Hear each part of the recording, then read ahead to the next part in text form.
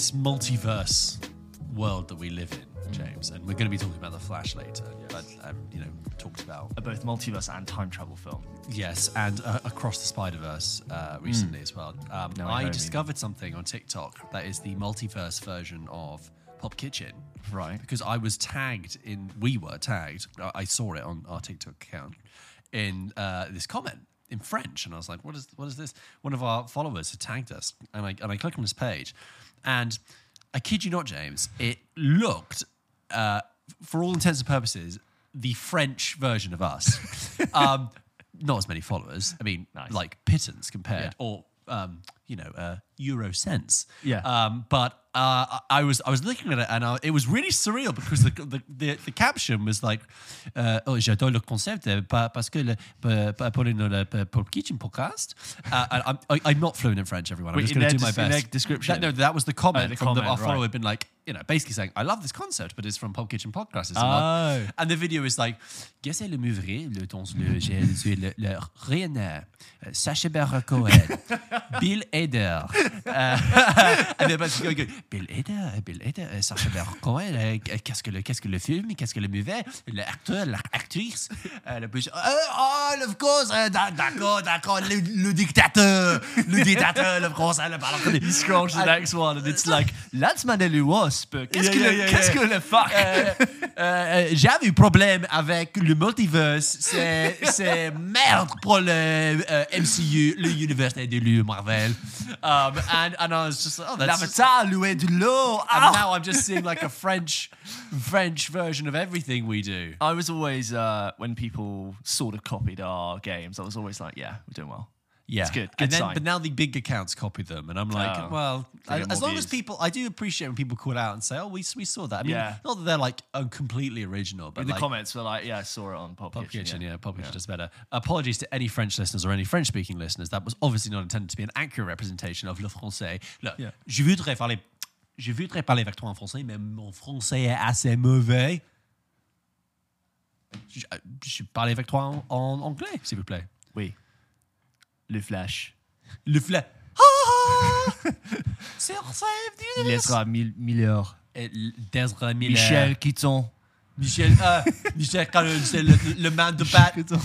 Le man de Rouen. Benjamin Affleck. Benjamin Affleck, you say? Oh yeah, Benjamin Affleck. Oui, et c'est très zoom. C'est très zoom. C'est très... what is fast in French? Well, it's rapide. Rapide. Oh, c'est très rapidement. Très rapide. Trop rapide. No, that's just too far down. My father. Welcome to episode 81, where we've just alienated an entire country.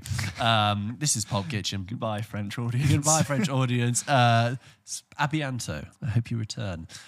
We are recording this 2 days after we recorded the last episode. Yes, so we might bit of catch up. Third day in a row that I've seen you. No, third day in a row. Did I see you Sunday? Did I see you Sunday? Sometimes, I swear to God, I feel like I'm stuck in some sort of awful time loop. What would I have seen you for on Sunday? I don't know. Maybe personal stuff. No, I saw a film Sunday. I saw you Monday. We went to The Flash yesterday. Today we record the Flash episode. And I'm not seeing you tomorrow. No, please. Free at last! Please. Free at last! It's right. We do. It's good. This is good. We come in. You've joined us at done. Yeah, exactly. You've joined us at a warm. It's still warm. Balmy, but not hot. It's fine. It's It'll fine. do. It's a lovely June day. Yeah. And we're inside. Last night, it was a beautiful evening in Soho.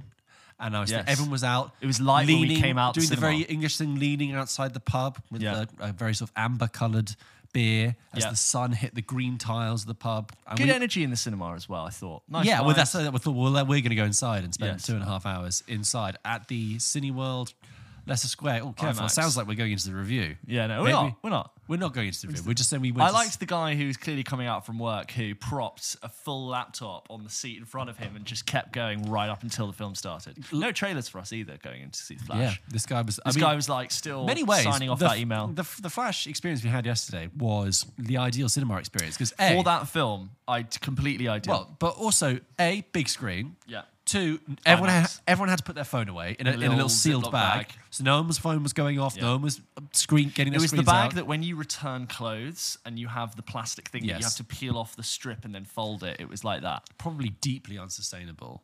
But, Yes.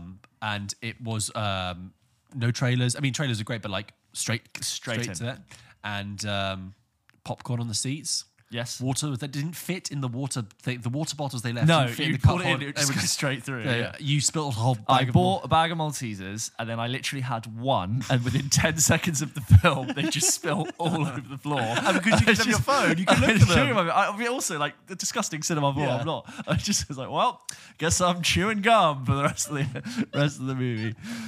But there you go. Well, this is the movie we're talking about this week, which is The Flash. James, do you have anything else in your life you want to talk about? Or should we go straight Is it to The Flash or Flash? It's The Flash. The Flash, okay. Flash is Flash Gordon. Yeah. The Queen song. Yes. And the character in Spider-Man, the Tony Revolori one. Flash. Yes. Flash. Anyway, let's get on with our main review of this week, which is The Flash, as discussed. Here comes our review now. Oh, one more thing. Oh, yeah. James, you literally could have chosen the worst time. The worst time. Go on. It's good. I, last week on Friday, if you haven't checked it out already, did a bonus episode on Batman 1989 ahead of this. Yeah. So if you have seen Batman 1989 recently, or you're just interested to hear how that film stacks up watching it 2023, that's available on the feeds. Go and check that out, guys. But yes, moving on to The Flash. When you need mealtime inspiration, it's worth shopping Kroger, where you'll find over 30,000 mouth-watering choices that excite your inner foodie. And no matter what tasty choice you make, you'll enjoy our everyday low prices, plus extra ways to save, like digital coupons worth over $600 each week. You can also save up to $1 off per gallon at the pump with fuel points. More savings and more inspiring flavors make shopping Kroger worth it every time. Kroger, fresh for everyone. Fuel restrictions apply. So, as this episode is titled, we're going to be talking about The Flash. We were very lucky to get invited to an early screening, like 2 days before it released, so we could see it early. We went to the Leicester Square Cineworld IMAX, which was a great screen to see it in. And just to say, we are going to do this review spoiler-free, because I know it's the first week The Flash has been out, so if you haven't seen it yet, you are safe. What we are going to do is, at some point, we will stop and we will record a spoiler-filled discussion on The Flash, which we're going to put out on the Friday. So don't worry if you haven't seen it. This episode is spoiler-free. I think we try to keep most of our main episodes spoiler-free if we can, unless it's like a much older film. So you are in safe hands, and if there is something we're going to spoil, we'll give you suitable warning anyway. But, George, we went to go see a screening. It was a Wednesday night in the busiest part of London, my least favourite part of London. But Leicester Square. Yeah, it's the Times Square of London, in the isn't it, really? summer with the busyness, and it's just hectic, and there's nothing really good there apart from some good screens, I guess. I mean, the cinemas are as good as they need to be. Yes, for that location. But, you know, I very much associate Leicester Square now with the show. Yeah, I know what you mean. We keep meeting up there to do... Why else would I go to Leicester Square other than to go to an early screening for the London Film Festival, or go to the Newport Beach Film Festival thing in the Londoner, or to Amsterdam premiere, Top Gun, all sorts of premiere. Yeah, it's become a little midweek dweller for us. It has, yeah. Anyway, as we said last week, we were talking about how the DC a few years ago announced that James Gunn was going to come and basically take over the creative direction. That was announced like 6 months ago. 6 months ago. Sorry, but James Gunn. It is important because we've had many years. So, like, thank you. Recently, James Gunn was announced Christmas time, after some very lukewarm receptions to a lot of their films, and let's be honest, a slightly rushed and what has felt slightly misdirected 10 direction. Years. A 10-year period, you can say, this sort of DCEU, the DC extended universe. Yeah. You sometimes call it the Snyderverse because it was kind of Zack Snyder kind of running it through with Man of Steel and Batman v Superman, obviously Justice League.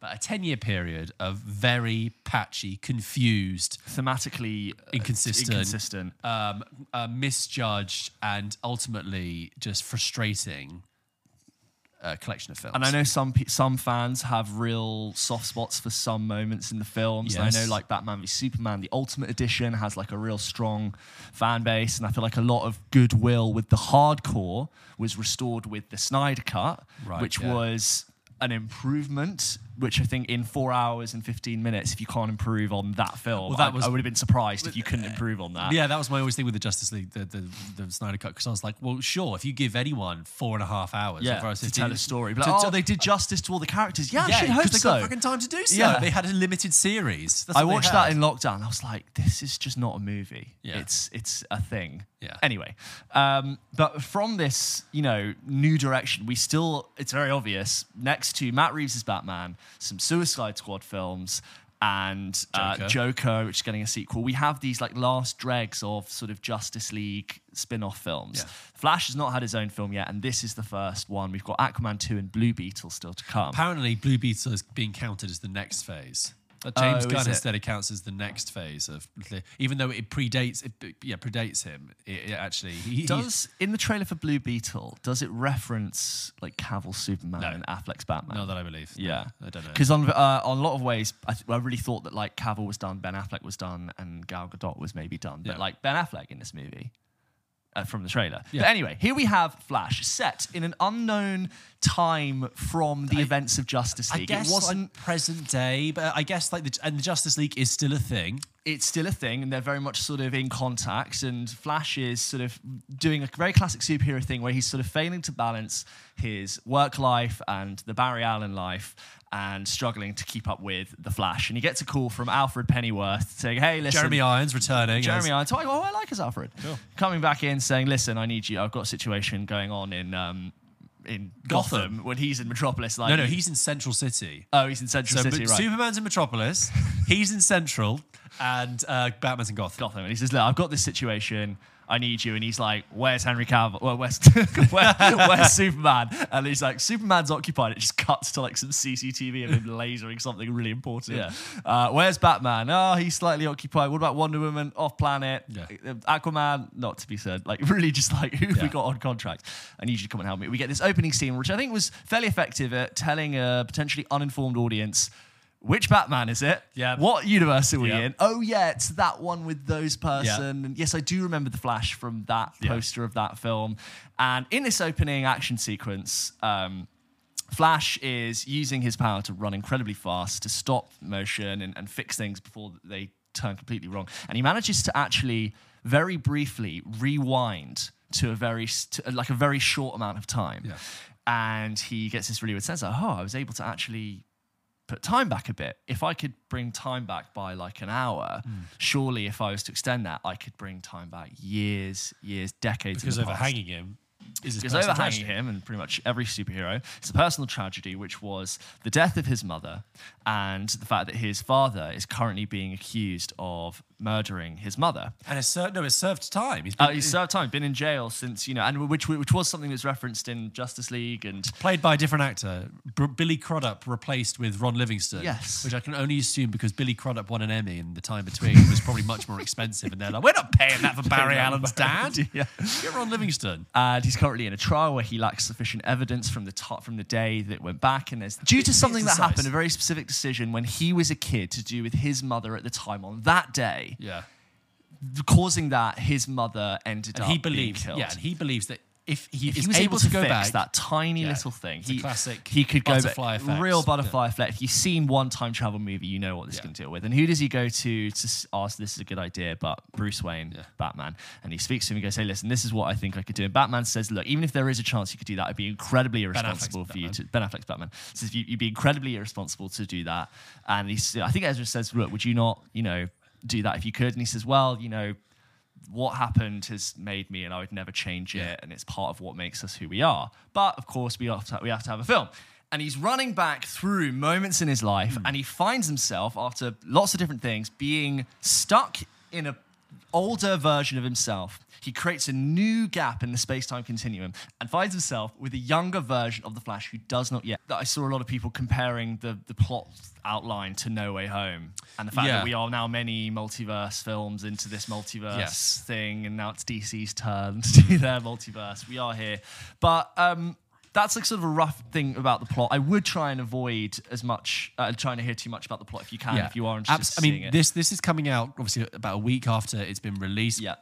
You might have already seen things online at this point, which is a shame. But James and I were lucky that we obviously were seeing the pre-release, and there are moments in this film that we were so happy that we didn't know were going to happen. And they're not the moments that you've seen in the trailer. No, we had seen the trailer. Thankfully, there's actually a considerable amount not revealed in the trailer. Because we'll get onto this later. I actually said to you, I imagine how much more special it would be if those moments that were revealed in the trailer weren't revealed in the trailer. I don't know how you sell this movie without revealing those moments in the trailer. But there we were. But George, just coming out of that film, which was it was what, 240, 235? Yeah.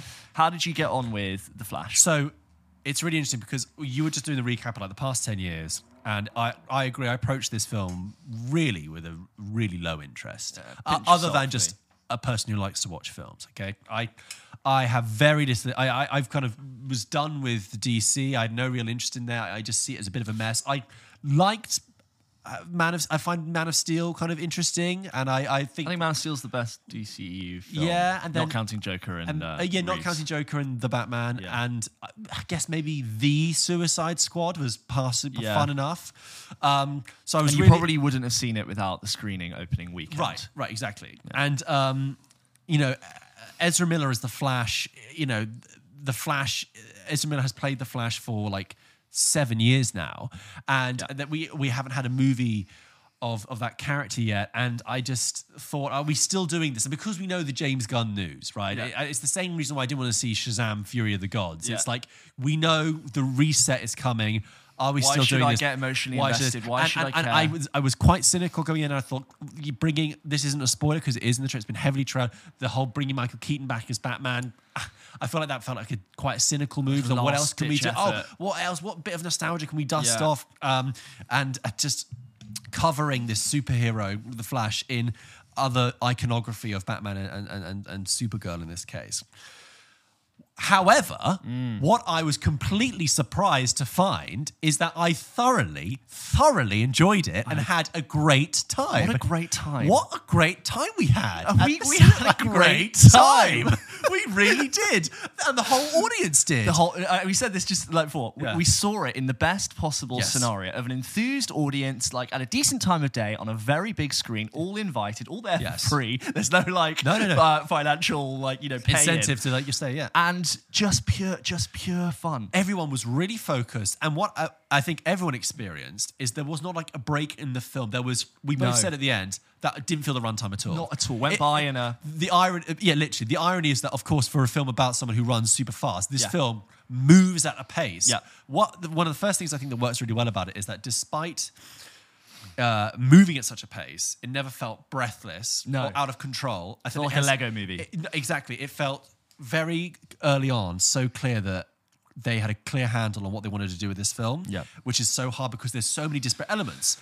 Who can we get? Like, we start with a scene with Batman, and we get some other characters that we've known jumping in there, and I'm like, how well do you know who's actually going to be able to like be a part of this and do a scene and contribute to that story? When it began, and it's a really good opening 25 minutes, the sort of action scene, and the chase and the spectacle, and I remember thinking, this film has a lot to do. This film has a lot of things. It's got to establish the character of the Flash as an independent solo lead character, lead protagonist. Introduce a conflict, introduce something. It's got to re-establish where we are with the other DCEU characters. Yep. It's got to make you care, and it's also got to be functional as a story. And I thought, oh God, it's really got its work cut out for it, this film. And I think the film really met that challenge. Like I said, the pacing and the handling of what it wanted to do, for a film that from the outside, as we were just saying, looks very messy. Yeah. If you see the trailer, which does show too much, or you try and describe it, you're thinking, there's a bit of Batman here, there's this and that, he's got to run back, but there's two of him. Guys, it's like, you can't describe how, when you actually watch it, it just sort of all makes sense. Yeah. It's weird. There's a spaghetti metaphor at the center of this film. Yes. Which it explains its own rules of time travel. Which makes sense completely, and that is like the film in itself. It's like, you know what? I wouldn't have explained it like that, but you have explained it perfectly. It shouldn't work, but it does. Like all modern time travel films, it loves to throw Back to the Future under the bus. Turns out Back to the Future is a bunch of bullshit. There's a really good... Did you get that Back to the Future joke when it first happened? What joke?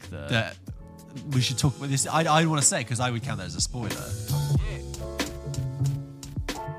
I think one thing that really helps the film, and I realized this early on, I was like, oh, this is what's making it work, is that unlike characters like Batman and Superman, the Flash is not burdened with a 70 years of being the most iconic superhero we've ever had, with so many previous iterations. I don't know the Flash's origin story. No, neither. And I realized that... what comic book strand are they going to do in this film? It really enabled the portrayal of this character, Barry Allen, to really fly and work really well. And I was really surprised. I think that kind of blank canvas element to it, that sort of breathing space, does the film a huge amount of favour. I think The Flash is the best DCEU film since Man of Steel. I think it'd be a bit weird to compare it to Man of Steel because tonally they're so different. But obviously we haven't even mentioned which isn't that funny that the best DCEU films are the first one and now the last and the slash middle penultimate one. A mess. Yeah. I think the opening scene which you described, I think it does a really good job of getting you on this side of this film. Yes. It has some really great visual laughs. Yes. Of like what is it's like when you start a Spider-Man movie, what is like the typical Flash hero problem where like here's a really big calamity situation, here's like the biggest comedy of errors that he'd have to solve. Yeah. And how does the Flash with his set of powers uniquely solve a problem? Yes. And they were so inventive and so visually funny with it. I feel like it's funny in every language. Yes. That moment, and I just thought it was brilliant. The opening with Batman was just brilliant, and it makes me long that Ben Affleck, just long for a Ben Affleck movie that he never got. And I just, Ben Affleck is so cool as Batman, even in the broad daylight, which is a lot of people have problems with. You shouldn't put Batman in daylight. It worked. It is. I think that might be the best Ben Affleck Batman moment we've had. Closely rival in BVS when he does the sort of like the raid style, when he has you're that right, was another one that was really warehouse. good. And you've got sort of good reasons as why good reason as to why Barry Allen is on his own for this. He doesn't have the Justice League. You do kind of have to explain that. And then I think what's interesting is you and I had this conversation briefly before we went in. You were like, do we like Ezra Miller as Barry Allen? Do we find him annoying? Yeah. And I think I sort of said maybe a little bit, but he's actually provided a lot of comic relief in those very intense films. I think what's really interesting is we get two versions of Barry Allen in this film. And I think what they clearly realised is that we can't have this quippy comic relief character piloting this. We need to actually break off. We still want to have that in the younger version of Barry Allen, but actually this more focused version of Barry Allen has to take the plot forward, and that's what happens. You end up with both versions, and they act as quite a nice comedic foil to each other. I actually think Barry Allen has quite good chemistry with Barry Allen, and I was very impressed with the having two people on screen, the same actor on screen at once, and it worked. I was never really distracted by it. Yeah, I think it reminds me of two things. First of all, I think the comic tone and the sense of the humor of this film is handled really well. Yeah, it is funny. Throughout, it is genuinely funny, through. and not annoying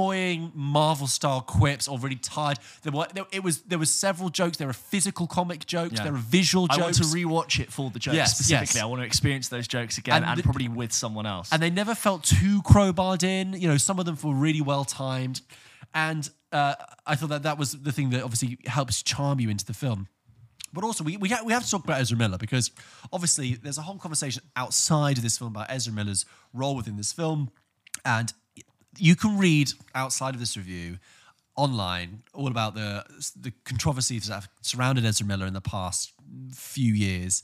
And, we're not here to talk about that because we're just talking about the film. And it's still evolving. But the thing is, I would like, as we're talking about the film, objectively talking about the film, the things that are in it, I would like to talk about Ezra Miller's performance because looking at the film and their role within it, Ezra Miller is really good in this. He really, really carries the film entirely so well. It's two personalities. Two lead performances. They have to be like the third chapter of a superhero story in the experience done before, and also tell the origin story in this film. And it works so well to have the older version telling the younger version how you're meant to do it. And there's something quite funny about, no, you weren't meant to do it like that. You need to do it like this. But they just carry it so well. I think their performance is just I was watching it thinking there's so many things to delight in here. Physical, comedic, timing, little brilliant. Twitches of the face. So many details going on in their face that I just it was a real marvel to watch, no pun intended. And I think you're right, doing two performances out of that, and it's having good chemistry with it carries the film. It is the linchpin of the film, and it is something to be seen. Sorry, go on. No. I thought I was immediately impressed with its the way in which it shoots the ultra speed and like the way the camera went warped and thing and flying through, and it's something that could really easily feel cartoony and mushy, and we'll get on to moments later which we thought, I think the visual effects maybe slightly let themselves down, but all in all I found the speed invigorating and fun, and on the big screen it was and distorted and pow and lightning, and it was everything you wanted it to be to show speed. And I thought they did a good job of like showing you how fast the Flash can go. So you immediately believed and understood Barry Allen's power and the rules of like, if you go too fast without your suit, you're going to have friction and heat and all sorts. That's it, and I felt that way you can really invest in it, because then you can invest in the challenges and the threats that person has as a superhero with their power. That's probably the first film in a while that's been 2 hours and 40 minutes where I've really not felt the wrong time. Yeah. A lot of films, especially in this year that we've talked about on the podcast, that have been that long, I've commented on it being a problem. Yeah. Like, I'm actually quite bored of myself commenting on time. But this with really barrels along. It absolutely, completely. It clearly, like I said at just previously about how it has to do so many things. It doesn't waste its time. No. It really is like, we have so much to do that we need to rush. Well, no, it's not rushed. We need to move at a pace. Keep it going. Let's talk about the CGI a second, because there's almost two strands of CGI in this film. Yeah. There's the exterior typical enhancement of the live action. Or you see, there's, for example, a big battle scene with Zod, right, in the broad daylight, okay, all that kind of stuff. That involves CGI, but that I never spaceships. That looks suits. like contemporary modern day CGI. Yeah. In the Tesseract running, going back Christmas in time, ball of your life, Olympian Colosseum effect of when Barry Allen is going back in time, and you have this presentation of all the events that he has seen. And characters are sort of coming closer and further away, and they're punching or moving or receiving things. You realise very quickly that this is being presented in almost total CGI, and on the face of it, it's like, it is some of the worst CGI you've seen in like 20 years. It reminded me of The Mummy Returns, when the Rock comes out as the Scorpion King. Do you remember? I said PS2 cutscene. Yeah, like a Resident Evil game. And I think that the reason is that they're in this sort of floaty plasma. Yeah. So, like when you try and look at something through the heat of a candle, everything's a little bit wiggly. Yeah. So there's that element of it, and you're just seeing, like, I've just been looking at the actual Michael Shannon's face. Yes. And now I'm looking at this like very sort of pussy, podgy version. I'm like, that looks terrible. But, I actually, despite me praising the opening scene, I noticed very early on when Batman was riding the scooter, there were a couple of moments I was like, that's not that's a rubbery Play-Doh version of Batman that's riding through. The stuff that's happening like in the broad daylight world is like, okay, odd, but maybe you can just suspend your disbelief. But with the stuff that's happening in the sort of orb world, the timeless space, I thought that CGI is so outdated that I thought it has to be an artistic decision. Yeah. I thought that has to be deliberately done to be so grotesque and sort of carnivalesque, which it is. It's kind of people getting up very big, and it's not even Uncanny Valley, because it just doesn't look real at all. But I thought this must have been a deliberate artistic decision to present it with such rubbery CGI. It fails because you and I immediately think CG, bad CG. Yeah. It's the failure of the effect there, which is a shame. Yeah. And it's an effect that's relied on repeatedly. Yeah. So that's a slight distraction. I think so. This isn't a spoiler because this is heavily trailed. Michael Keaton is in this film as Batman. Yeah. But I don't think they ever intended to hide that. I think that wasn't. I think they absolutely intended to reveal that in the trailer. That's a huge selling point. Michael Keaton. And he's in half of the movie. He's third billing. It's never going to be a hidden thing. They probably, as we just talked about when we did the 1989 Batman discussion. It's probably that they ended up showing more of Batman in the trailer than they would have liked to have done previously to counterbalance all the Ezra Miller content they were taking out of the trailer. Yeah. And similarly, they played up more of the Supergirl involvement. But Michael Keaton is in this, and I think Michael Keaton is always great to look at. He's great on screen. The introduction of his Bruce Wayne, Michael Keaton is just doing visual ticks and playing with scenery and props and stuff and adding so much more spice and flavor to that scene and that character. You really felt like he was just getting a chance to completely rediscover it and redo it over again. And he was like, oh, great, this is great fun. And I don't know if it's a triumphant return for Michael Keaton's Batman. I think it's a welcome return. There was a point where I was like, it could really be anyone, actually. It doesn't. I'm not getting the sense of, I'm getting that waft of 1989 Batman. You could have actually had another actor who had never played Batman and told me that they used to be Batman. Make no mistake, it's not his film. Oh, no. It's he's there throughout, and he's like a sort of proxy guardian angel, an advisor, a tool, like a useful tool as part of the team. And also a substitute father figure because Barry's father. He has this sort of like relationship with Ben Affleck's Batman. But like what he is there to do, and what this film does a lot of, is be a really incredible, frequent fan service. Yes. Like almost everything Michael Keaton does is saying the line that he said. Yes. Like even the way that like certain computers and switches, the way they were done and reveals, and the exact, because I just watched it, like it's the exact same camera angles, and they know exactly what they're going for, and you realize that's what he's there to do. And yeah, Michael Keaton's just so good in it. Yeah, as ever. I think whilst we're also just pulling out stuff that doesn't quite work, this is also in the trailer. I don't think it's a spoiler. There's not really an antagonist. I think the film is actually quite interesting because it doesn't really have an antagonist as such in itself, in the sense that like Barry Allen's struggle with himself and trying to get back. Time is the antagonist. Yeah. But the physical manifestation of the antagonist is Zod, General Zod, Michael Shannon returning from Man of Steel from 10 years ago. Sort of represents like a conjuncture in time. Yeah. Something has to be, you have to address something to do with him to move forward. If you are going into this film thinking, oh, they've brought Zod back, he was such an interesting character in Man of Steel, I can't wait to see what they do with it. You need to let that go. It's a lot of those lines like, we have to terraform the world. It is one-dimensional PlayStation 2 villain dialogue that is almost so far removed from what Michael Shannon is doing in the previous film. It's very rehashing his intentions and what he wanted to do. Yes. Like, I need to terraform the planet.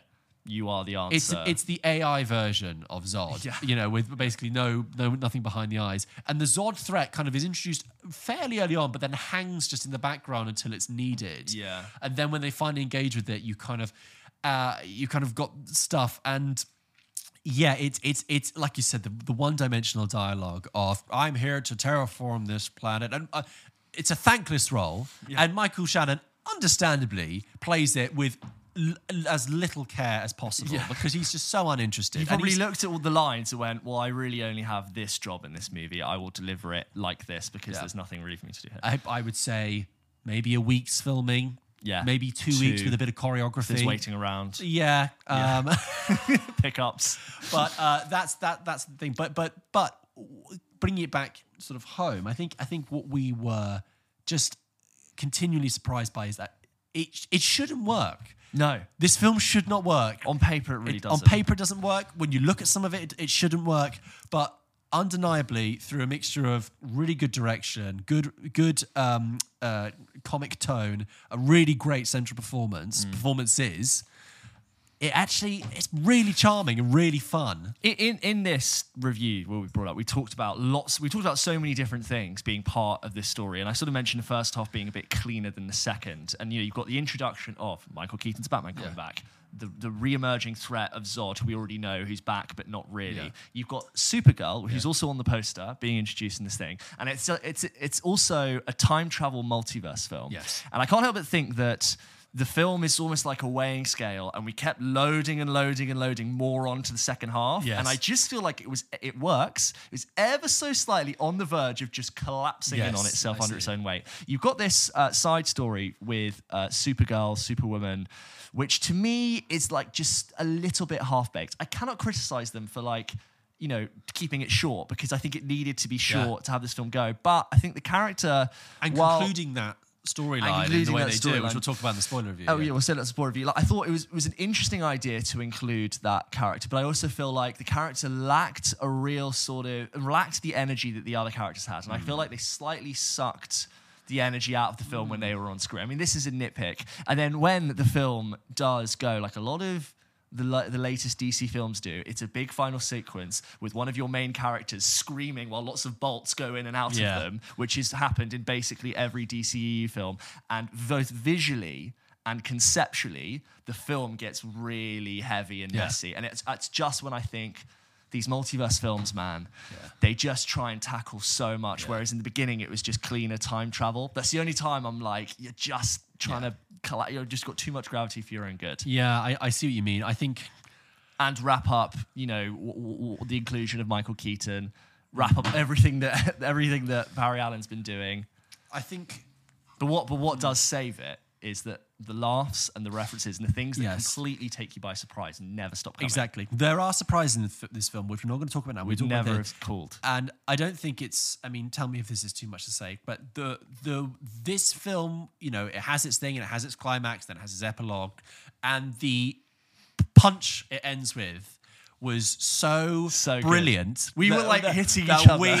And the entire audience was clapping and laughing and screaming. I find this is a very American thing. I clapped twice in the film because I was really on its side. And I couldn't believe some things that we thought, well, they'll never do that, and they did it. Yeah. And one thing which wasn't even on my mind, the thing they could do that they did. It's very easy to be cynical about fan service, and as someone who's not, I have no investment in the comics, so I don't bring a heavy amount of fan cachet with me. But I do think this was the most effective fan service since Endgame, probably, in terms of how it made me react. I'd say the No Way Home for you. Three Spider-Men's chatting was No Way was for huge. you. But for me, okay, yes, I agree. That aside, like, not since Endgame have I been like, I can't believe they've done this, Yeah, and we won't say any more. No. And don't look online, try and avoid it. Yeah. But we will talk about the latter half of this film in our spoiler discussion, which will be out later this week. But to bring it home, I'd say overall, on paper, this does not appeal to us. Doesn't work. If you had described this plot in detail, I'd have gone, no, thank you. I'd very happily wait if I didn't have to see it for the podcast. But in execution, it does the best job it possibly can with the tools it has, and I think it's really worth seeing if you're interested. Put it this way, I have a friend who I talk about film with, and he enjoys kicking a big blockbuster, right? Yeah. So when we saw Ant-Man Quantumania, we were texting each other, being like, oh my God, I know. And when I saw Fast X, I was like, oh my God. And I texted this morning, I said, so I saw The Flash last night. And he was like, oh yeah. And I said, it was kind of good. Great. I really enjoyed it. I had lots of fun. Yeah. And he was like, I don't believe it. No, he said, every trailer I've seen looks like dog shit. Yeah. And it kind of did. It does. And it's based on what you know from DC. I'm like, I know this can't be good. I know. But despite all the odds, it is the plucky underdog of a film, which despite all the odds, despite everything against it, it's actually a bloody good bit of fun. And it's like, the DC universe is moving on, but isn't it nice that like there is a film out there that I would happily rewatch it? Yes, I'd really happily sit down and rewatch it in a year and have a really fun time. And considering we went in with the lowest expectations and the lowest engagement, it completely won us over. So there you go, guys. That is our spoiler-free impression of The Flash. I'd love to hear, because I have seen online really mixed reviews. I think a lot of mainstream outlets have given it really poor reviews, but then like loads of people are actually really enjoying it. It's got quite a high Rotten Tomatoes score if we want to run by that. So. I will say that it is the kind of film that if you are mainstream, legacy, established media, only half paying attention to this kind of world, it's a headache. I think, like I said, we didn't go in with a lot of baggage and only half involved. But I know Robert Pattinson's not in this one. I wasn't trying to figure out as I go. If you're a casual viewer walking into this and don't really go in with a basic level of understanding of knowing that Ezra Miller was in the previous history as well, a little bit of the last 5 to 10 years, this is a nightmare for you. Yeah, I'm glad I watched 1989 right before this. I made a comment on the bonus episode, but I was like, I worry about them integrating Keaton, Tim Burton's world into this, but that never really felt like a problem at all. It was perfectly blended in. Anyway, catch our bonus spoiler discussion later this week. And if you have any thoughts about The Flash, if you've seen it, if you agree with us, if you disagree with us, we'd love to hear your thoughts. Please email them into hello@pulpkitchenpodcast.com. Yeah, I had more fun in that cinema screening. I'm trying to think of the most fun I've had this year. I think it's as really fun as Top Gun Maverick was as a cinema experience. Oh, no. It was close. I think Top Gun Maverick is the better film. I agree with you, Top Gun Maverick is better. But in terms of when was the last time I had that much fun at the cinema in that sphere? Yeah, I know what you mean. I enjoyed Guardians 3 more than you. I really enjoyed that. I had a really nice time. That made me feel like, I really enjoyed that. But I know what you mean, this kind of, it's a movie. Yeah. It's a popcorn. It's not to do the Harry Styles talking about Don't Worry Darling. It's a real movie. Like, you watch it and it's like, that's a movie. Yeah, thanks, Harry. I know what you mean about the Top Gun reference, but it is that kind of, come in, sit down, we're just going to have a lot of fun, and then you leave. And if you forget about it, don't worry about it. It reminds me of how much I know like superhero films are the result of this. If you want to make the argument that the cinema is dying, but it's also proof that cinema is adapting to there being fewer films being able to show on the big screen, and they're going, hang on, we are the thing that's on the big screen. Let's give that big screen its performance. Let's go for it. We know what we are. Let's be service. the best version of that, and that's what it is. Okay, what happens now, as ever, guys, is we're going to read your emails. As you know, every week we read your correspondence that you've sent into the show. And I'm going to begin this week with an email from Damien, who writes in to hello@pulpkitchenpodcast.com and says, "Hey, guys, big fan of the podcast. Nice. And can I say, I am now a long-time listener. Oh. Of course, originally found you from TikTok way back when the podcast had single-digit episodes. Nice. That is long-time territory there, Damien. Thank you for your service. After watching Guardians 3 and absolutely loving it, I felt like it was the perfect ending for that group of characters. It got me thinking about how James Gunn loves to work with the actors he's worked with before, like Nathan Fillion and Michael Rooker. I just found out that Michael Rooker has been in every film he has ever made, and casting Chukwudi Iwuji as the High Evolutionary after previously casting him in Peacemaker. What would you say your favourite director-actor combination is? Keep up the good work with the pod. Fairly sure we've had this question before. Sorry, I don't know what. Every week there is a sound that is just so miscellaneous, and only these sounds only come up in the podcast. We're just going to have a look. Is it a carnival? It kind of sounds like a Star Wars cantina band. I hope you can hear this at home. I'll keep talking so it's not dead air. But yeah, any visual on that, George? There's no visual, but I wish I could. I might Shazam it. Okay, George is going back.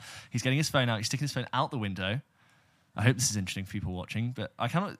There's always a different sound. It's gone. Okay, it's back. We're back to the emails. It was some sort of jazz fusion being played at full volume from a probably obnoxious car driver. Yeah, it sounded like music that Jabba the Hutt would have on his like portable rig when he goes to the Sarlacc pit. Like it's a party, but like someone's gonna die. Yeah. Like R2-D2's holding drinks, but like we're also gonna throw someone out into the pit for life. Yeah. Well, that's not in the remote. I know, but actually the one. I think that's what you're thinking of for that music, because I think the one on the Sarlacc pit is a bit more high funky. It's like. Yeah.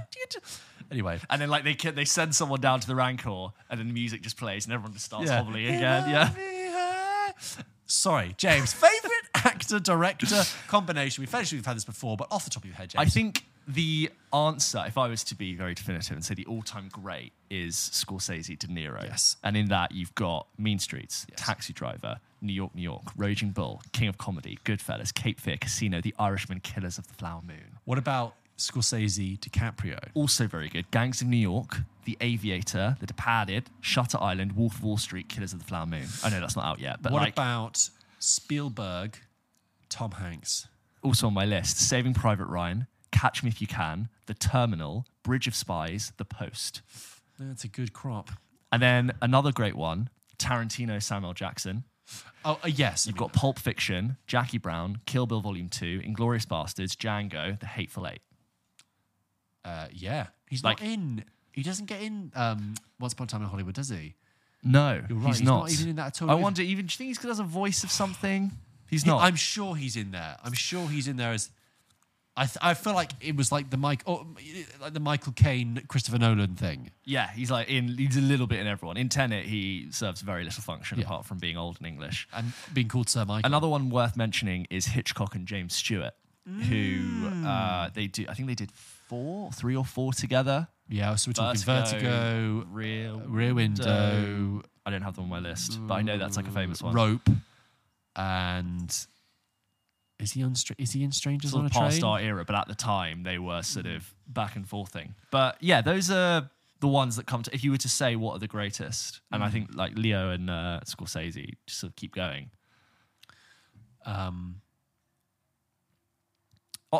Speaking of Nolan, he has his crew. He likes Cillian Murphy, likes.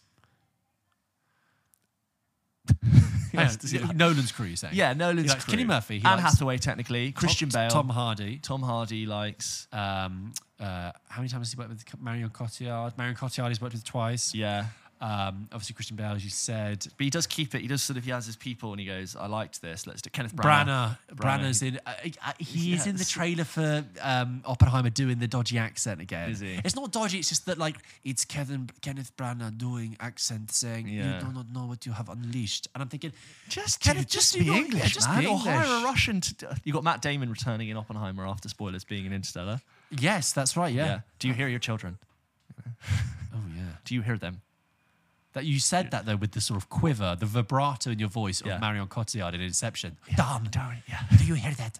Anyway, that's our answer to that question for you very much there. Damien, thank you for your Thank email. you, Damien. Straight in with Mia, who also writes into hello@popkitchenpodcast.com, who says, hi, lads. Hey. Fairly new to the pod and absolutely loving it. Yes. I've always loved films and TV shows, but fell into a bit of a constant rewatching rut. And you guys have taken me out of that. That is a thing. I really, a couple of people have said that. A couple of listeners have written in and said that, and that means the absolute world to us. Yeah, that is why we do it, really. It's just the safe thing. I don't want to try anything new. Like you can get that with restaurants, I think. You can fall into this inertia, this sort of blue pill existence.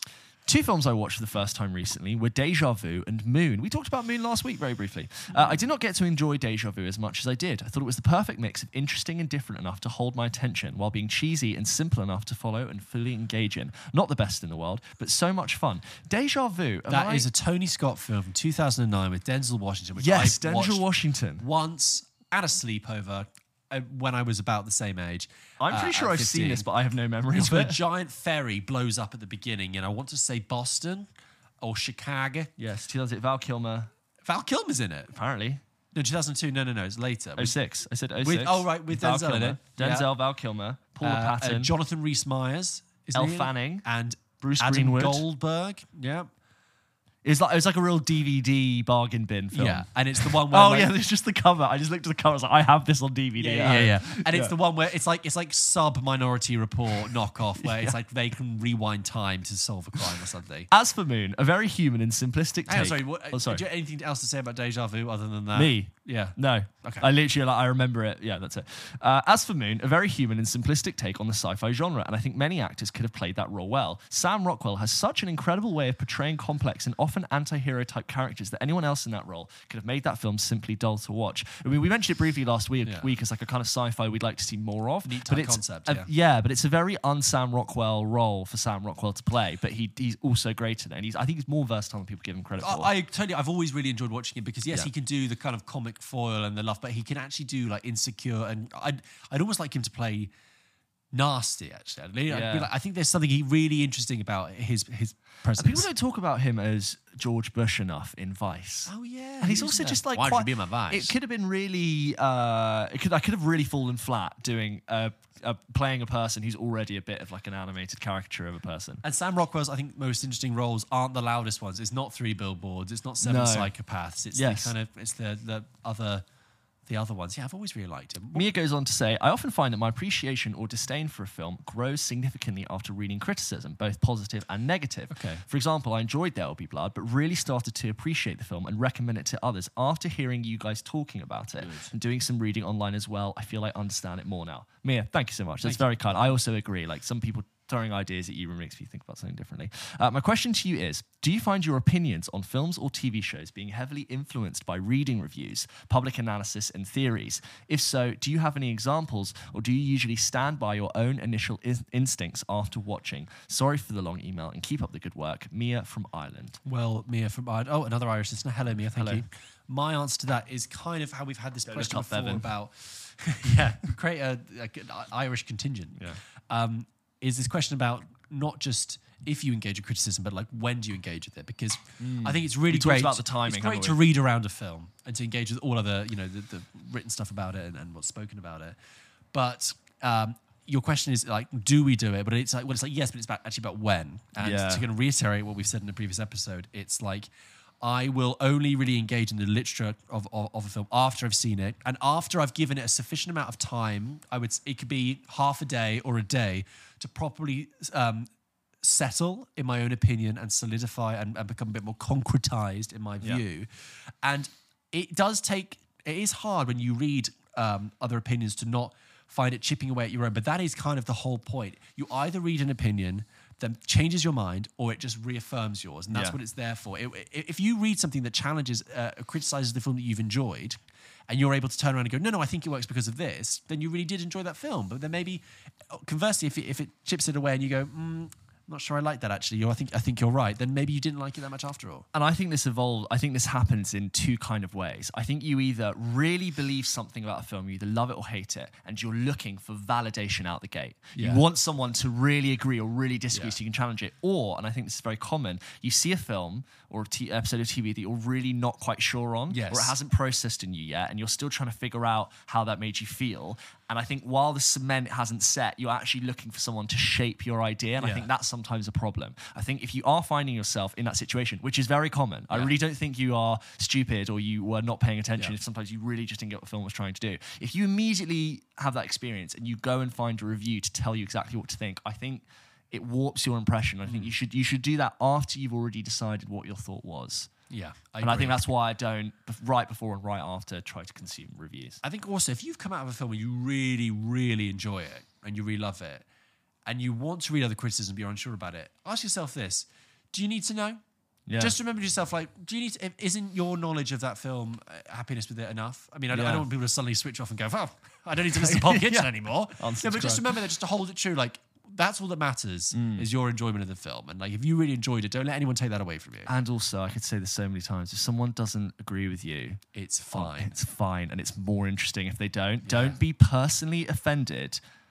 Like, I'll never be offended if someone like really dislikes a film I like. I could be, if they're unjustified, I'd be like, well, that's not really true. But like, just be like, oh, like never combat someone for thinking differently than you. The only time I got annoyed at someone's opinion about a film was I was at a barbecue and I was talking to this girl and she was like, Get Out is like, I don't know, I just thought it was kind of rubbish actually. I just think it's kind of really silly. And I was like, okay, interesting take. Interesting. I was like, I put your hot dog down. Yeah, I was like, that's really interesting. I mean, like, I thought it had a lot of depth and I've watched it a few times now and I really get into what made you say that? And she was like, well, like, okay. Well, I actually haven't seen it, but like I've read online about. Yeah, thank you. That is so annoying. And she was like, I actually haven't seen it, but like I've read online about like what the ending is. I just think it sounds really stupid. And I was annoying. speechless. I just thought, how can I even engage with an idea so stupid? What are you gaining? Like going to a bar? I think it's probably to be a contrarian. To be like, well, I think it. I actually think this. I'm like, what gives you the right?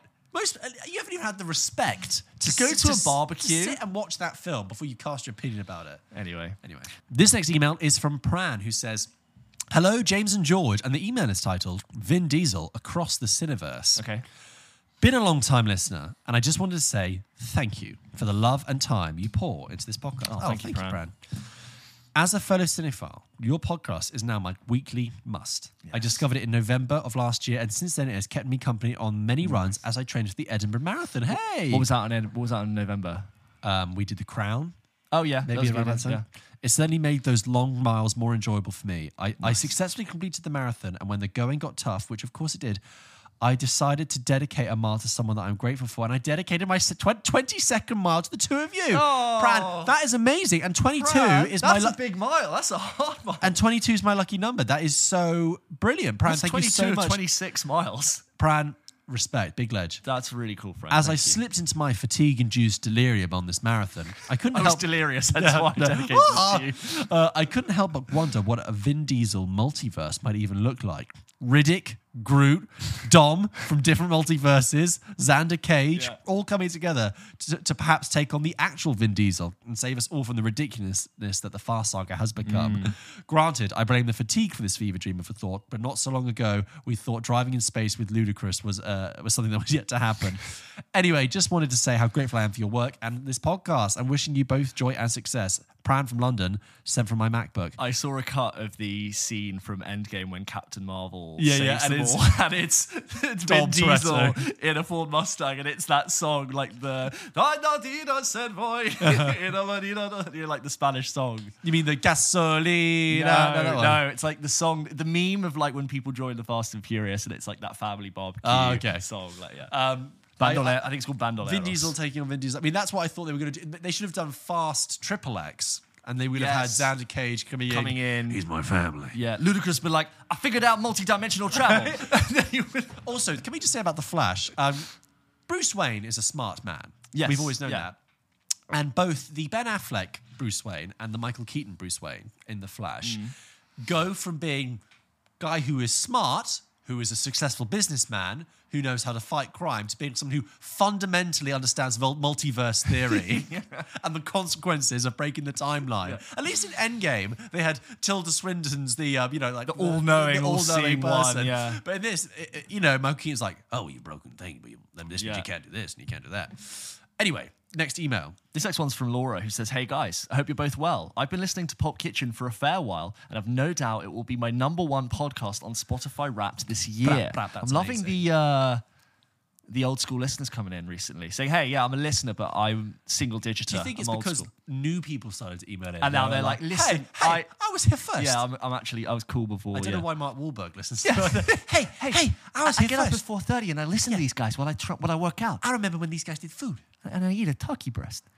I absolutely love the show and appreciate all your knowledgeable and well-explained opinions on recent movies and TV shows. There are so many things that you've discussed where I've thought, I should email in, or equally just to say, hey, and that I love the show. So here I am, smiley face. Thank you. I'll also throw in that I find your impressions of various different characters and people hilarious, most notably the Grinch. That's one of our favourites. One of our favourites.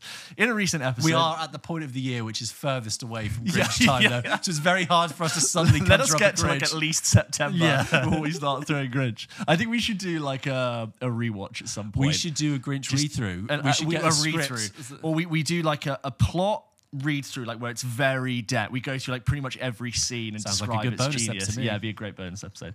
In a recent episode, a fellow listener emailed in to say they like a good bad film every now and then, and I completely agree. I would always refer to them as shit good films. They aren't trying to do anything groundbreaking, but are undeniably entertaining and a great watch. My personal favourites of these types of movies are shark survival movies, such as The Shallows 2016. Did you see that with Blake Lively? No, I didn't, but I know of it. It's fine. The Meg 2018. Did you see the Meg? No. There's Meg 2 coming. Yes. It's the bloody Megalodon. Yeah. 47 meters down. I will, however, draw the line at three-headed shark attack. Great line to draw there. Yeah. Also, on this my standards have been reached. Yeah. 3, no. 2 I could Maybe. settle for. It's a bloody three-headed shark. Also, other survival movies where the characters are stuck in a seemingly hopeless scenario, such as Fall 2022. I keep seeing clips of this on TikTok. Yeah.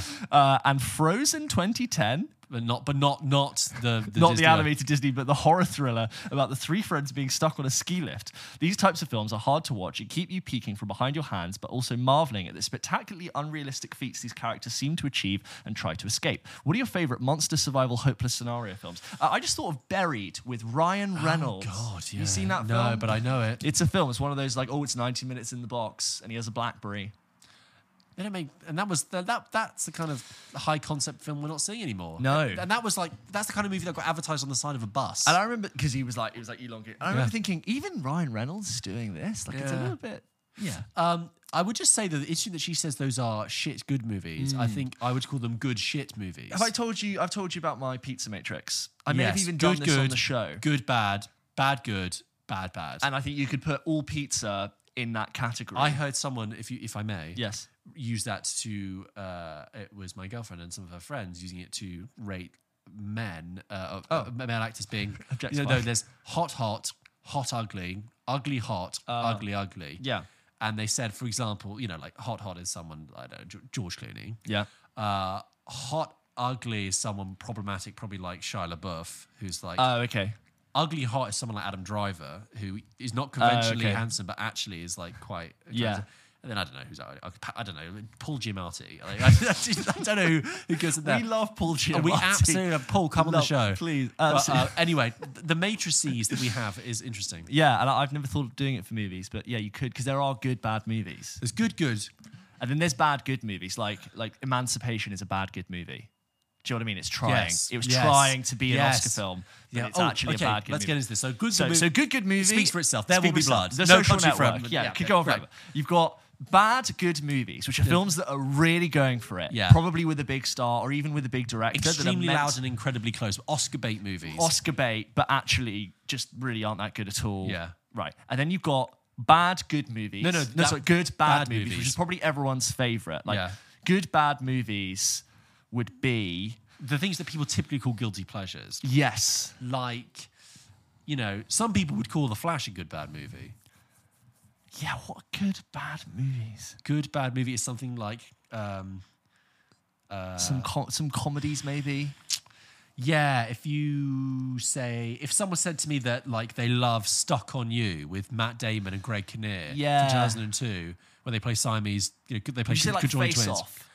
That's Nicolas a good, Cage that's a good movies. bad movie. Con Air, it's a good bad movie. But then it depends because that is a good film by its own standards, but like it is a bad.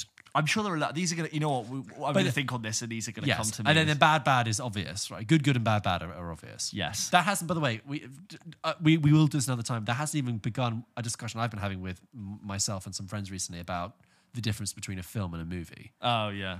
Another time. A good question for another time. Thank you, Maz Kanata. Looking forward to your upcoming episodes as I continue to tune it every week. Tune in every week, I think you mean. The most anticipated... Tune it. Did you say tuners in the fish? Tune it every week. And also, like, imagine dialing in. We still say tune in like it's the radio, like you're tuning into a station. The multiverse is Avatar the Way of Wisdom. Guess the movie from the... My most anticipated upcoming movies include Dune Part 2. And again, she's put the year in brackets, which is very pretty, and italicized. Barbie. Greta Gerwig directed my favorite film, Little Women, so I'm keen to see her newest movie. Also, Surrounded, starring Letitia Wright. She's one of my absolute favorites. Are you planning to review The Little Mermaid? Yes, last week. It was my childhood favorite, and I found there were both things to love about the live-action remake, but also things that were disappointing. Would love to hear your thoughts. Guys, last week I gave all my thoughts on The Little Mermaid. Thanks, guys. Keep the episodes coming from Laura. This next email is from Fenya. I'm assuming it's pronounced Fenya. I think it's a soft J. It's jogging or jogging. It's jogging or... Fenja. No, it's Fenya. No, it'll be Fenya. No, it's jogging or jogging. I think it's a soft J. Yeah.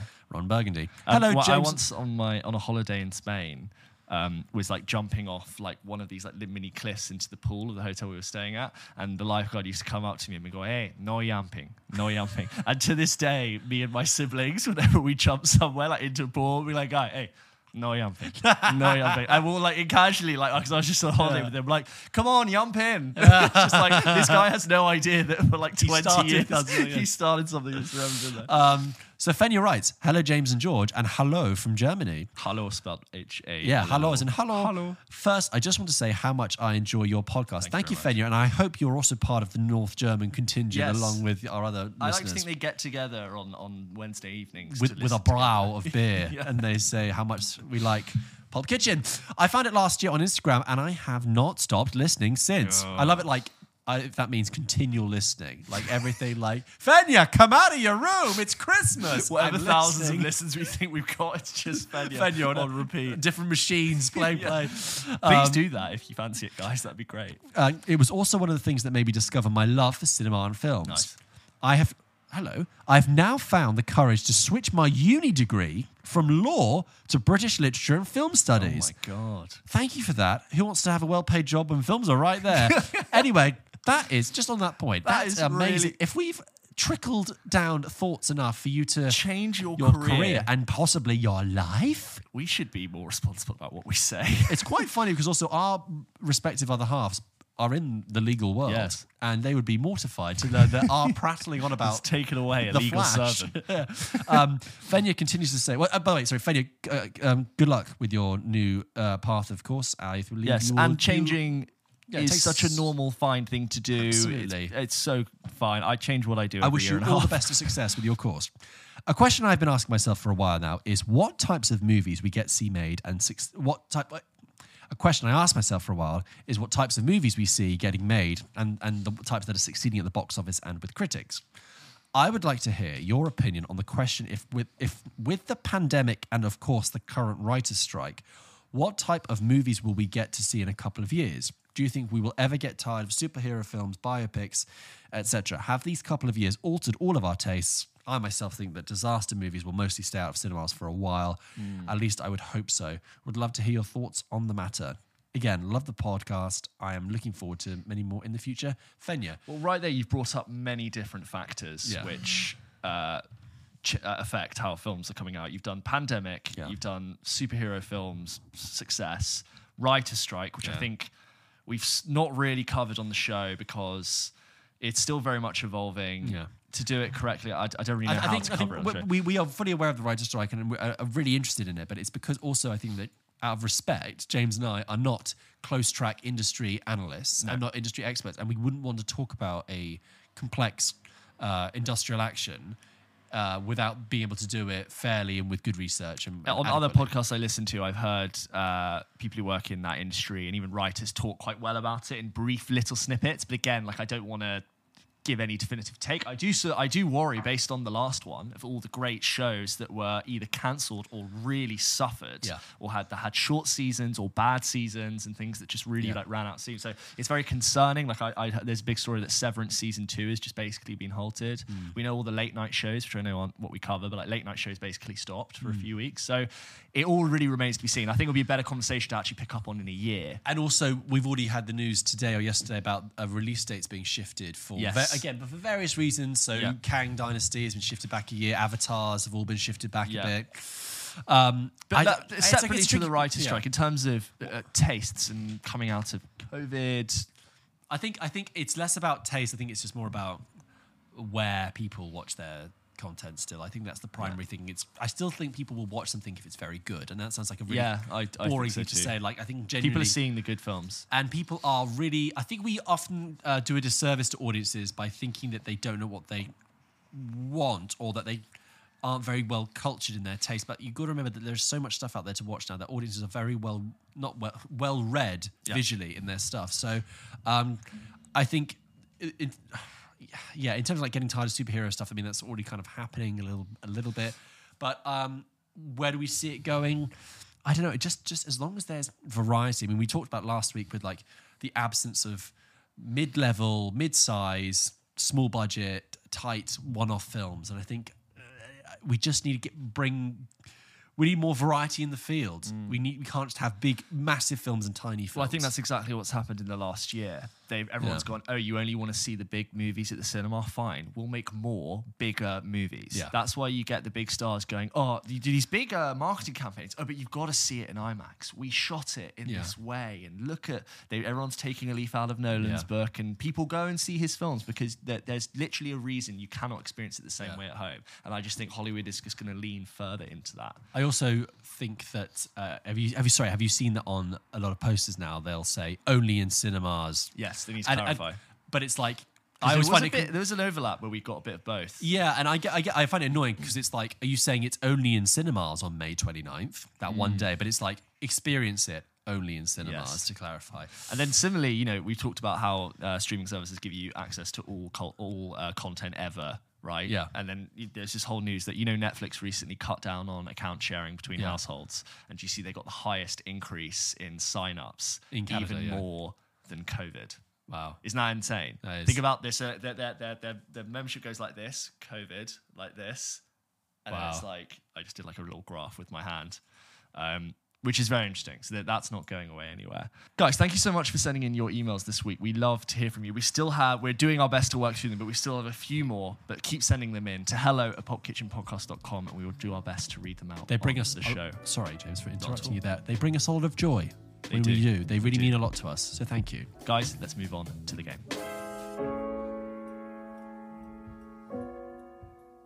Guys, as always, Pulp Kitchen ends with a game. Okay. This time we are going to play another round of a game we played last week, which is Co-Star Countdown. Oh, no, it was so hard. You are going to be fine. This week's actor is... I realise I can't do this with many actors. I really sort of looked. Okay. You're going to be fine. Okay, I'm very worried. This week's actor is the one, the only, the great...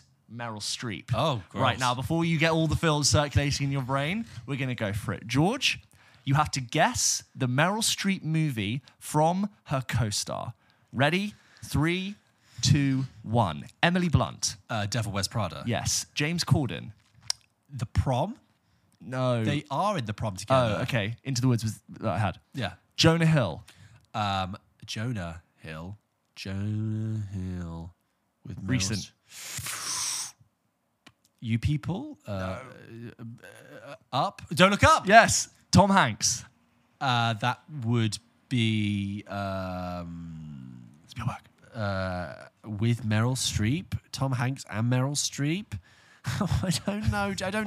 The Post. Oh, Florence Pugh. Little Women. Yes. Philip Seymour Hoffman.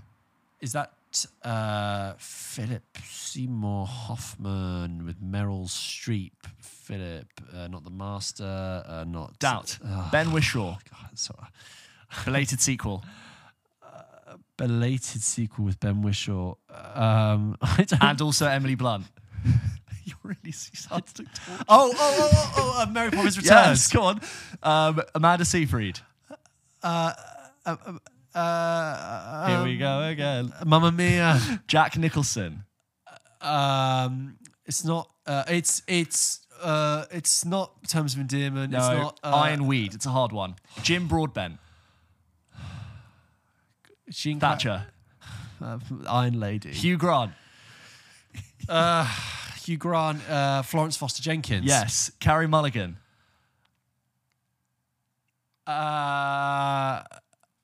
Suffragette. Amy Adams. Doubt as well, technically. Yes, technically. Julie and Julia. And then Clint Eastwood. They are in The Bridges of Madison County. Yes.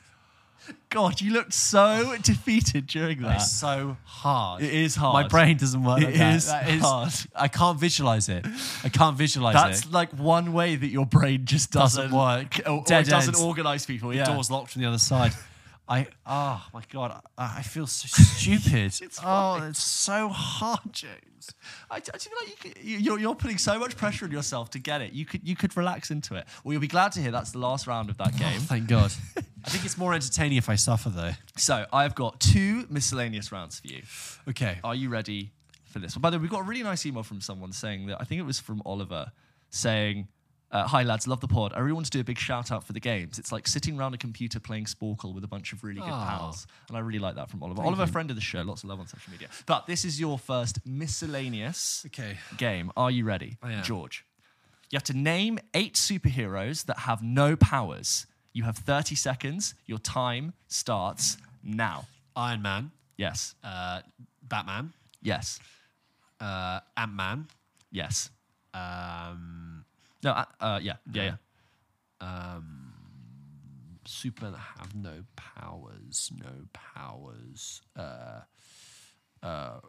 Rocket, the Winter Soldier. Yes. Winter Soldier's augmented. Rocket. Man. No. 2, 1. Time. Right. So ones we could Black have got. Panther. No, he had the potion. Oh God, yeah. So ones I had was Nick Fury.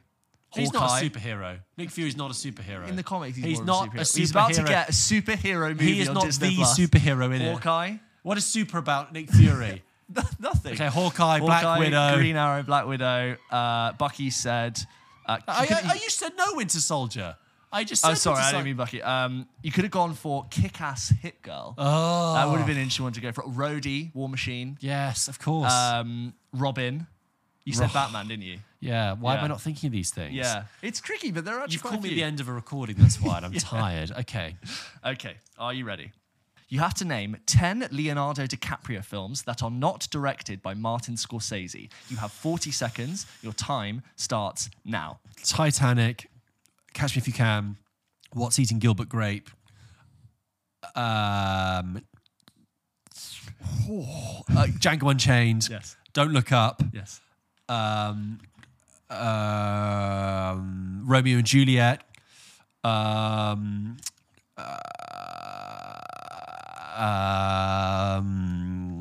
big ones in there.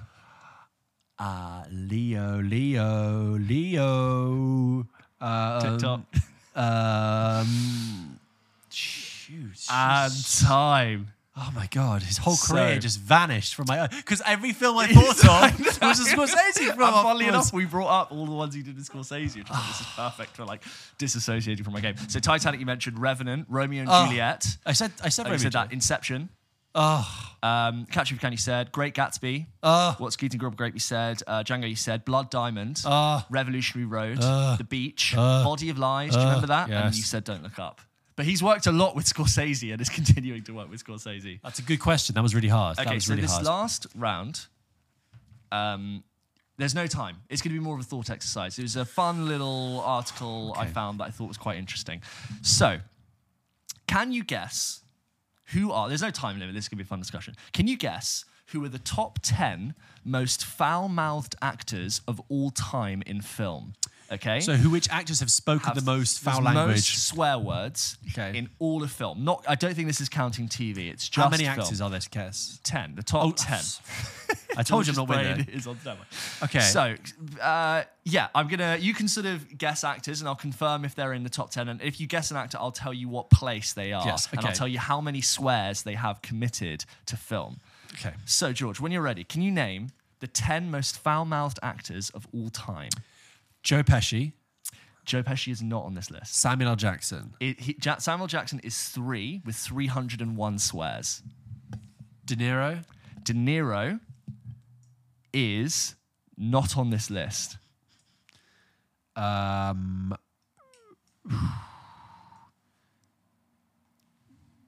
That's really hard. The most F-bombs in a movie, the most foul language. Who's spoken? People who've said the most curse words in all of film. And number 1 you will not get.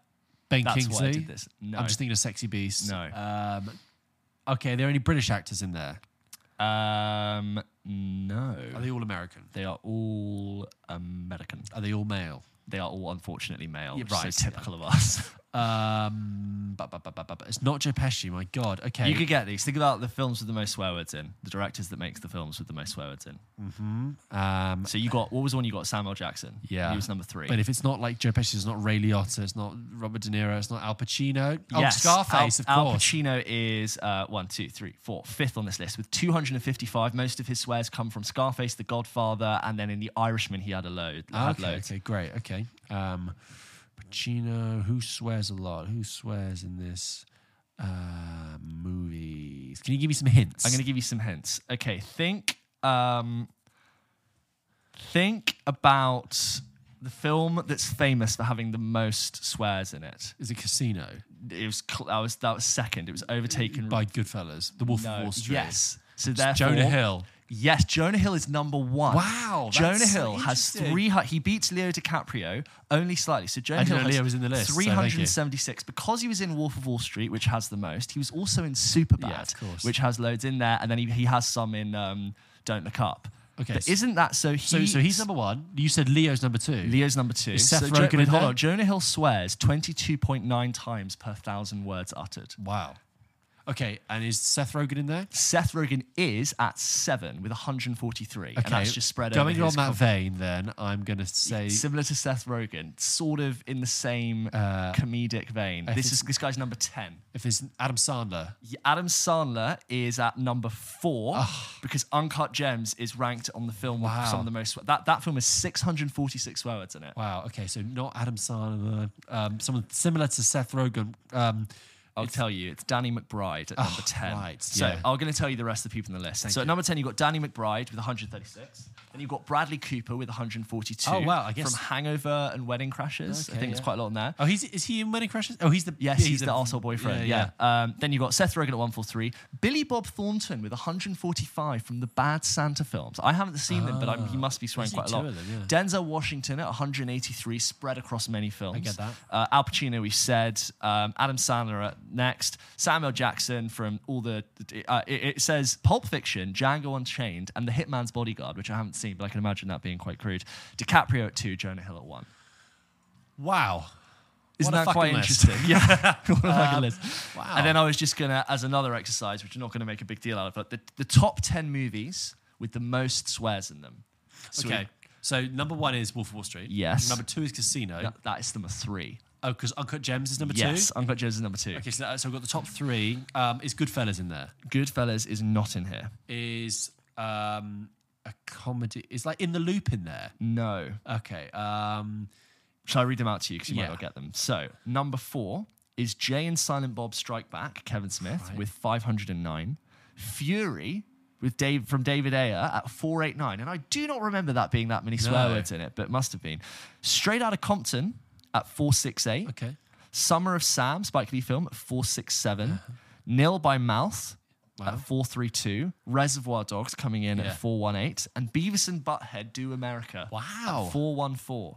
But my main one is Uncut Gems really going to the top of the list. They must be trying for that. You have to be going for that to be doing 646. If you can't even take the Wolf of Wall Street's crown with Uncut Gems, I don't see what kind of thing. And I just think Wolf of Wall Street beats it due to runtime. Yeah, of course. Like the other ones, I feel like Uncut Gems, if it had been more uncut, it would have exceeded them. But I just thought that was an interesting one. Who's the foul-mouthed actor? What, off the top of your head, what show do you think has more F words in it, The Sopranos or Succession? I mean, Sopranos runs for longer. Yeah. Oh, but Succession's dialogue is so rude and quick, and just like there'll be fucks you don't even know about. It has to be Sopranos. Should we say like per season? You'd have to evaluate per season. If you did it as a percentage of all episodes, like per GDP, but per episode. I don't know. Could someone do the math? Someone do the math and email in. I am exhausted. I feel like you've used my brain as a punching bag. Yeah, guys, thank you so much for listening to this episode of Pulp Kitchen. We really appreciate you staying till the end. We hope you enjoyed it as much as we enjoyed making it. Don't forget, you can listen to new episodes of Pulp Kitchen. Yeah, we post it. They listen. You don't need to post it. Every single Wednesday. As ever, guys, as you know, please continue to follow us on Instagram and TikTok and like and subscribe and like the posts, share the posts, love the posts, comment on the posts. We really appreciate it. And share the love and spread the word about Pulp Kitchen. If you're going into work on a Monday, how's your weekend, or got any podcast recommendations? Yeah, listen to this thing on the train. It's called Pulp Kitchen. We really appreciate it. It really helps us, and we love it. Thanks, guys. See you next week. And look out for the bonus episode about the Flash. Spoilercast. See you next week.